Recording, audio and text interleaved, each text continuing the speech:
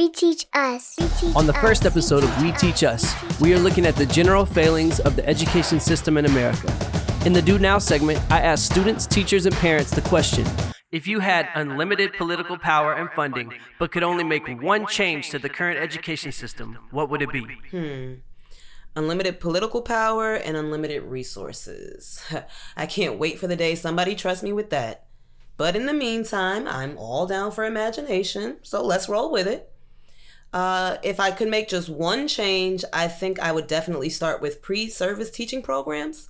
I think it's important that we focus on the policies and curriculum that inform these programs and teacher education and development. I don't really know if I'm allowed to say this, but I'm going to go there. I busted onto the teaching scene via an accelerated microwavable certification program, the one with 5 letters, not 3. So for context, on May 31st, 2007, I was at my desk, a claims adjuster for an auto insurance agency in Maryland. And by the second week of July, I had my own summer school math class in Brooklyn, New York. Simply put, I was not ready. I wasn't ready. Yes, I grew up in Brooklyn. Yes, I went to public schools my whole life. Yes, I grew up in a family of educators. But the bottom line, I wasn't ready for this.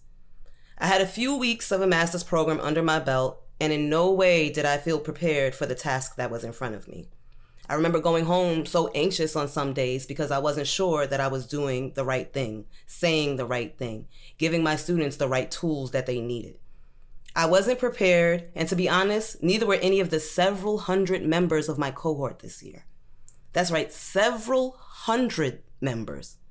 And we were dispatched all throughout the city. So let's think about this for a second. There literally is no other organization in this world that operates this way. No other field where this would be allowed to happen. How does it make sense to send brand new, unqualified, green people into the highest need spaces within the city? That was wrong. Those children and those communities deserve better. My children, my communities deserve better. And it wasn't because I didn't want to be better, but I just wasn't given the tools to do so. So I think if we really want to change education, we should begin by examining who we're inviting into our classrooms and how we're developing them to get there in the first place. I spent 3 years and then some earning my graduate degree, and I never ever took a class about adolescent development. I was never asked to reflect on my own educational experiences, good or bad, and what I was bringing into the classroom with me each day. And I think most disappointingly, I was never challenged to examine the role and intersection of race, class, identity, and privilege within public education.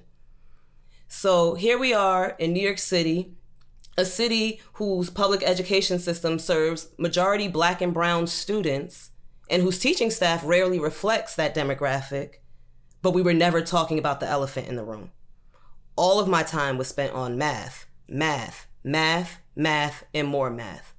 Reading about math, writing about how I feel about math, reading math problems, writing math problems, then solving those math problems. Math.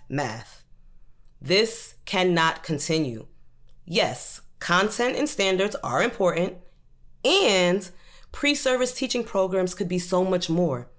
They should be rich with quality research, access to subject matter experts in the field. New teachers should receive support and critical feedback on their practices.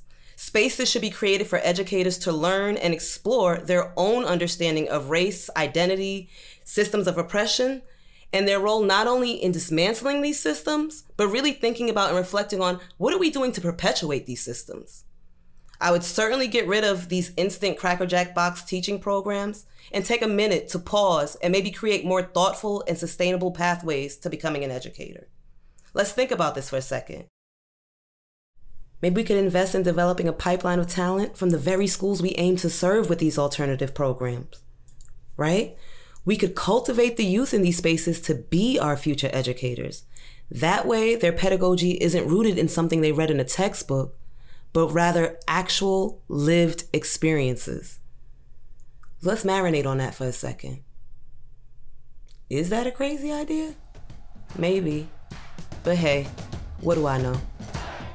Episode 1, Reformation vs. Revolution, will launch Monday, November 4th, 2019. You can join in the all-day listening party and discussion on November 4th using the hashtag WeTeachUs01. In the meantime, visit our website, WeTeachUsPodcast.com, follow and interact with us on Twitter at WeTeachUs, like our Facebook page, Facebook.com/WeTeachUsPodcast, and call in and leave a voicemail to give your input for the You Do segment at 615-348-7303. Lastly, subscribe to We Teach Us on whatever streaming platform you're listening on and spread the word. We teach us. We teach us. We teach us. We teach us. We teach us. We teach us. We teach us. We teach us.